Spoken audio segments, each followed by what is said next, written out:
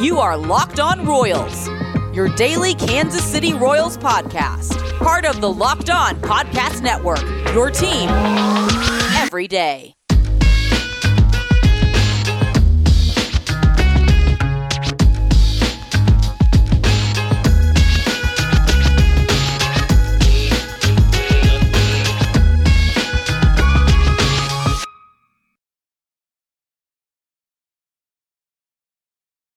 Let's get it going on the Locked On Royals podcast on the Locked On Podcast Network, your teams every day.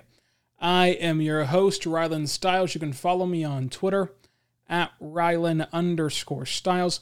That's at RYLAN_STILES. You can follow the show on Twitter at Locked On Royals. And on today's show, we're going to dive into what this all means for baseball moving forward, the rule changes with the minor leagues. I understand the need to try to adapt and kind of try out different things and try to see what works or see what different rule changes can make the sport better. But it feels like baseball, instead of trying to grow the game the way it is, or instead of trying to grow the game and be, more fun or more accessible, it seems like they just try to change the root of the game. And that way of changing, if pitchers can go, one batter at a time, or the three batter minimum, changing that stuff and changing the pace of play stuff. When you do all of that, you don't entice any new fans, and you oftentimes alienate the fans you already have. So whenever you see the minor league system start to toy with rules, you know that that's knocking on the door of being major league rules. We've seen all these rules, the pitch clocks, all that, start in the minor leagues and work their way up towards the big leagues. And the one that catches my eye is banning the shift, the electric strike zone. I think that those two can really have consequences to them. And I think that it's a great thought exercise too for what it would mean moving forward. So let's start with the electric strike zone. You still need a home plate umpire, so you're still not going to lose a job. Nobody's going to lose a job over this, right? You still need a home plate umpire. You still need a catcher. However, what will be lost in this is for the catchers, we've now spent generations, or at least a generation, teaching catchers how to frame the ball, teaching catchers how to receive the ball, how to receive the pitch, how to deceive the umpire. And that is a trait and a craft that a lot of catchers have honed in on from all levels of baseball, trying to think that will be the trait that gets them to the big leagues. That has been a trait that has had players passed up for big league opportunities because they can't frame the ball as well as other players can. Salvador Perez has been a guy that's been long criticized for him not being able to frame as well as other catchers. Obviously, Perez has so many other things great that it never really hindered his ability to stay in the big leagues or his ability to play at this level. But for other catchers, it does. And now, if you have electric strike zone, what we've taught this new generation does not matter one bit. Right? It doesn't matter because you're not fooling an umpire now. You're simply working from the standpoint of an electric strike zone. You cannot fool the machinery. It's going to be pre-calculated, predetermined type of thing. So I just don't get why we keep changing this stuff so dramatically, right? Because that's a huge deal. Again, that's going to be a wasted amount of time for every catcher right now. I mean, every catcher in college right now who's going to be drafted and put in the minor leagues has been working on framing for their entire life. I mean, these are like 18, 20, 21-year-old guys, their entire life. And now they get to the minor leagues, they get to the destination that they want to get to, professional baseball, what they've been working towards this entire time, what they've been spending time for this entire time. It just does not matter one bit. It just kind of seems odd that baseball continues to want to change the kind of game that we're playing. And then you go to, from the electric strike zone, which does take away, too, from the fan perspective. Look, I hate when calls are wrong egregiously as well.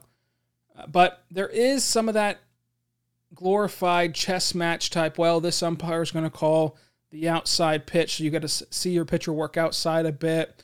Or, if we're so black and white and by the numbers, right, what energy gets provided to the game? Like what energy gets put in? Then it becomes even more of this kind of, these aren't real, these are just simulations type of feeling to it, because numbers have already taken over baseball. And if you're going to add in the electronic strike zone, you're basically taking away another human element of this game and becoming less and less human, right? Like the Rays do not operate with that human side, that attachment to players, that attachment to their fan base. They don't operate that way. They're cold-cut, cold-hearted. They look at the numbers, and if you're no longer of value, it doesn't matter if you're Evan Longoria or if you're Blake Snell, you're gone because you no longer fit the model and projections that our numbers say that you should. That's already kind of taken away that human aspect of this game, which used to be a game that was so easy to connect to, right, for the common person. So you're taking that out of it. You're taking away the big strikeouts on maybe pitches that shouldn't have been strikeouts, but still provide a great moment. So you're getting the call right for sure. And getting the call right is a big deal, and it should be the priority here. Getting the call right is really good. I just wonder that you mix in machinery calling the balls and strikes so there's no longer a dispute of if you should give that strike or if you shouldn't give that strike. It's all a computer. All the decision-making is by computers and by numbers and by stats. Then what are we really doing here? Right? What are we really doing as viewers? We're watching a simulation play out, it feels like. It feels more and more like that than it does watching a spontaneous type of game. So I wonder if we're going to lose that feeling. And maybe we'll go to minor league games this year. They'll have the automatic strike zone and we won't notice it one bit. And we won't notice it at all. And it will be perfect and it will be awesome and we'll love it. But for the first time in these rule changes, I've been all aboard the DH, I've been all aboard all these other rule changes, expanded playoffs. For the first time, I do have pause on the electric strike zone. It takes away a lot from catchers to fans, all that good stuff. Now, the banning the shift rule change where you cannot shift anymore, I can see that happening for Major League Baseball. It's obviously going to be experimented with in minor league baseball this year. So I understand a lot of sides to this, right? The first side is, well, let them shift. Who cares? If you can't beat the shift, be better. You're a professional hitter. Figure out a way to get the ball to the right side of the infield or the left side of the infield, whatever the case may be. Figure it out, right? Figure it out. You're a professional hitter. This is your job. But again, it goes back to they have so much data and so much information on you that they know your every move and they know that you can't figure it out. It's a lot harder than it looks. There's a reason why these uber talented guys like Joey Gallo can't go the other way. They just can't. They can hit the ball from here to Mars and they can't go the other way. It's hard. You don't think that Gallo's ever thought about going the other way? You don't think he's ever thought about that? It would make him a lot more money. It'd make him a lot better player. He's a competitive guy. Of course he's thought about it, but it's incredibly hard. So whenever you do ban the shift, it does allow Gallo to show more of his skill set. It does allow him to improve his batting average. It does allow him to, in turn have better stats and in turn make more money. So I'm not sure where to fall on the whole banning the shift argument. I do think that it would be a highly debated topic for the entire offseason of what should have happened. But a couple years into it, right? Maybe not the first year, maybe not the second year, but a couple years into it, I think we would be seeing a more competitive and a more fun game. I think we would. I think we'd be seeing a better product if you ban the shifts. Because hitters will get better. The offenses will get better. You maybe eliminate the home run, all or nothing type at-bats. But maybe you don't. Maybe the numbers still say, hey, look, even though you could hit a single here, it's still worth it for you to try to go all out for a home run and strike out rather than hit a single. Who knows? But I think that one could lead to a better product. Coming up, we're going to talk more about that. But first, I'm going to tell you about our good friends over at RockAuto.com. RockAuto.com is a family-owned business serving you auto parts online for 20 years. That's right. 20 years ago, you could have been buying auto parts online at RockAuto.com, even though you have absolutely no idea how to work the internet properly. But you could have been going to RockAuto.com and finding all the parts your car would ever need. My favorite part about RockAuto.com is that I know nothing about vehicles. That's right. That's my favorite part. I know nothing about them. Nothing at all. I don't know a single thing about vehicles, but I don't have to. All I have to do is put my make, my model, my year into their database, and they're only going to show me car parts that are compatible with my vehicle. That way, I'm not wasting parts on things that I do not need, parts I cannot use. None of that. I'm only getting what I need. RockAuto.com has an amazing selection, reliably low prices, all the parts your car will ever need. RockAuto.com. Tell them that Locked On sent you. And the how did you hear about us box? And they'll know what to do from there. So again, RockAuto.com. They have amazing selection, reliably low prices, all the parts your car will ever need. RockAuto.com. Tell them Locked On sent you. And the how did you hear about us box? We are back on Locked On Royals. I want to tell you right now about our good friends over at Locked On Bets. Betting on the MLB does not have to be a guessing game if you listen to the new Locked On Bets podcast. Hosted by your boy Q and handicapping expert Lee Sterling. Get daily picks, blowout specials, wrong team favored, and Lee Sterling's lock of the day. Followed by the Locked On Bets podcast brought to you by BetOnline.ag, wherever you get your podcast from, including the radio.com app. So I want to talk right now more about the shift a little bit, because I do have mixed feelings about the shift. I really do. Like, I can see both sides of banning the shift versus not banning the shift. And I'm interested to see where the majority of baseball fans fall on this. Are you someone who thinks that we should not ban the shift and you should just get better, right? You should just figure out a way to beat the shift? Or do you think that the shift creates an unfair advantage for the defense to where they shouldn't be allowed to do it? I don't know. I don't know what the right call here is. I can see both sides. For me, I do think banning it would create a better product, and so I would take the bad PR, I would take the debates, I would take the whipping, right, from the media, from the fans, for 2 to 3 years until they realize, hey, you know what? This is a lot more fun than watching a guy ground out to second base every single at-bat. Every single one. Oh, the fifth at-bat, he hits a home run. Other than that, he's going to ground into second base, and then, here comes the 22nd at-bat, and he's going to hit a home run now. I think that it could create a better product, a more entertaining product. But again, you are taking away more elements that make the sport special. On the flip side, though, if you do ban the shift, the defense can get to display their athleticism even better, right? If you've got to have Javier Baez come over from the traditional shortstop position all the way behind the second base bag, make a diving play, and throw over to first, I think he can do that. And I think that he can do that. I think he would do that. I think that would generate more clicks, more highlights, and more fun, even on the defensive side. There's just a lot of different ways that you can go with the rule changes. There just is. I wonder if we'll see these in Major League Baseball and when we'll see this in Major League Baseball. Because I think that it's clear most rules do make the leap. I mean, we saw the runner on second base rule last year. We saw that in the minor leagues first. We saw all these rule changes that get to the majors. We saw that first in the minor leagues. So I think it's clear that the hope is that we streamline and kind of push these rule changes up to major league levels. But what's going to be the pushback? I think that these two you'll see real heavily pushbacks, and I think that it can happen sooner than later. I think it's a big deal why they start these in the minor leagues this year, because the CBA is up after this season. So the CBA is up after this year, and you want to collectively bargain a new agreement for the players and the owners, the MLBPA and the MLB itself. And you might see some of these sneak in there. You might see, okay, well, guess what? You're going to agree right now that we can add the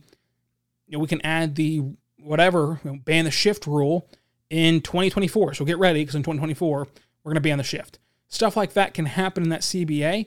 And I think that they want to see how it works in real baseball, in real time right now, and get prepared for that, and get prepared for what they could eventually do. But those are the two that really caught my eye and that really kind of stood out to me. And then from there were some other minor league rule changes that I don't think were that egregious or even that worth entertaining. But we can look at them up right now for the minor league rule changes in 2021. I mean, it was a big deal, those first two.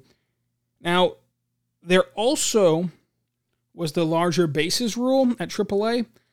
I think that's cool. I mean, I guess it would prevent kind of collisions and injuries, so that's awesome. Why not go ahead and do that to make sure that this rule doesn't impact injuries? Or I should say that this rule kind of prevents some injuries, at least, from stepping on guys and things like that. The defensive and positioning rule, I didn't like that too much. There is this rule, this new step-off rule. And there also, I think, is a new pick-off rule where you can only pick off 2 times or something. Yeah, in low A, your pitchers will be limited to 2 step-offs or pick-offs while there is at least 1 runner on base. They may pick off a 3rd time, however, if the runner gets back safely. The result is a balk or the runner advances. Okay, so here's the rule. You get 2 pickoffs, right? Boom, boom. If you throw the 3rd pickoff, that runner is safe, then he gets to advance to second. If you throw the 3rd pickoff and you get him out, no harm, no foul, carry on about your day. Baseball wants more stolen bases. They want more hits. They want to do more of that traditional style, more so than the 3 true outcomes of, strikeout, home run, whatever the case may be, whatever the hell that even means anymore in the modern era. I don't hate the pickoff rule for regular season games. I think it can be a bit redundant. Maybe you keep picking the ball off left and right. I would not like it, though, in the postseason when timing matters, when every pitch has this intense importance. Of course, there was the argument that if I know that you only get 2 pickoffs, right? If I'm a base runner, I know that you can only throw it over 2 times. And you throw it over the 2 times, right? Then at this point, I can just take as huge of a lead as I want to because you can't pick off anymore. And that is actually wrong because, again, you can still throw over the 3rd time. You just have to make sure you get the runner out that 3rd time if you want to throw over. So the runner has to still stay within a reasonable distance to make your pitcher question if he can get him out, right? If your runner is going to lead off by 20 steps, obviously the pickoff's going to get the runner out, and you are not going to be penalized for picking off a 3rd time. But it is interesting to see how that would affect the cat and mouse game. I wouldn't like it for playoffs. I would like it for regular season. Similar to the runner starting on second base rule, how that was only a regular season rule. I like that as well. So coming up, I want to talk about the Royals, and I want to dive into Josh Staumont, who made his spring training debut yesterday. But first, I want to tell you about our good friends over at BetOnline.ag. BetOnline is the fastest and easiest way to bet on all your sport action. Football might be over at the NHL, NBA, and college basketball are in full swing. BetOnline even covers awards, TV shows, reality TV, real-time updated odds and props on almost anything you can imagine. BetOnline has you covered for all the news, scores, and odds. It's the best way to place your bets, and it's very free to sign up. Head over to the website or use your mobile device today to sign up for it and receive a 50% welcome bonus on your first deposit. 50% welcome bonus on your first deposit. BetOnline.ag when you use promo code LOCKEDON. So again, BetOnline.ag, promo code LOCKEDON. 50% welcome bonus on your first deposit. You can bet on all your sport action, everything, even baseball, prop bets, over, unders, award winners, everything. Go over there right now. BetOnline.ag, promo code LOCKEDON, 50% welcome bonus on your first deposit. BetOnline, your online sportbook experts. I also want to tell you about our good friends over at Built Bar. Built Bar is a phenomenal protein bar that tastes just like a candy bar. Go to BuiltBar.com, use promo code LOCKEDON, get 20% off your next order. Today's matchup for the Built Bar March Madness, where we try to crown the best tasting protein bar, is peanut butter brownie versus almond. I have to go peanut butter brownie. I love all the brownie flavors. They're just chef's kiss amazing. I love Built Bars. I've reordered Built Bars despite them sending us hosts, all of our hosts, so many Built Bars. I love it so much. I've even had to reorder it. So let's crown the very best Built Bar. They are low calorie, low sugar, high protein, high fiber, great for the keto diet, amazing tasting protein bars with 100% chocolate on the outside of every single bar. Now it's time to crown the very best one. My personal favorite, cookies and cream. We need to stuff the ballot boxes for cookies and cream. Try it out today at BuiltBar.com. You can go to BuiltBar.com or at bar_Built on Twitter to vote in the March Madness tournament. Also, go to BuiltBar.com to order your Built Bars. Remember to use our promo code LOCKED15 for 15% off your next order. That's LOCKED15 for 15% off your next order at BuiltBar.com. Check back to see who won today's matchup and who will become the best tasting protein bar. I do want to remind you that tomorrow we'll start another divisional day every Wednesday from now to the end of March.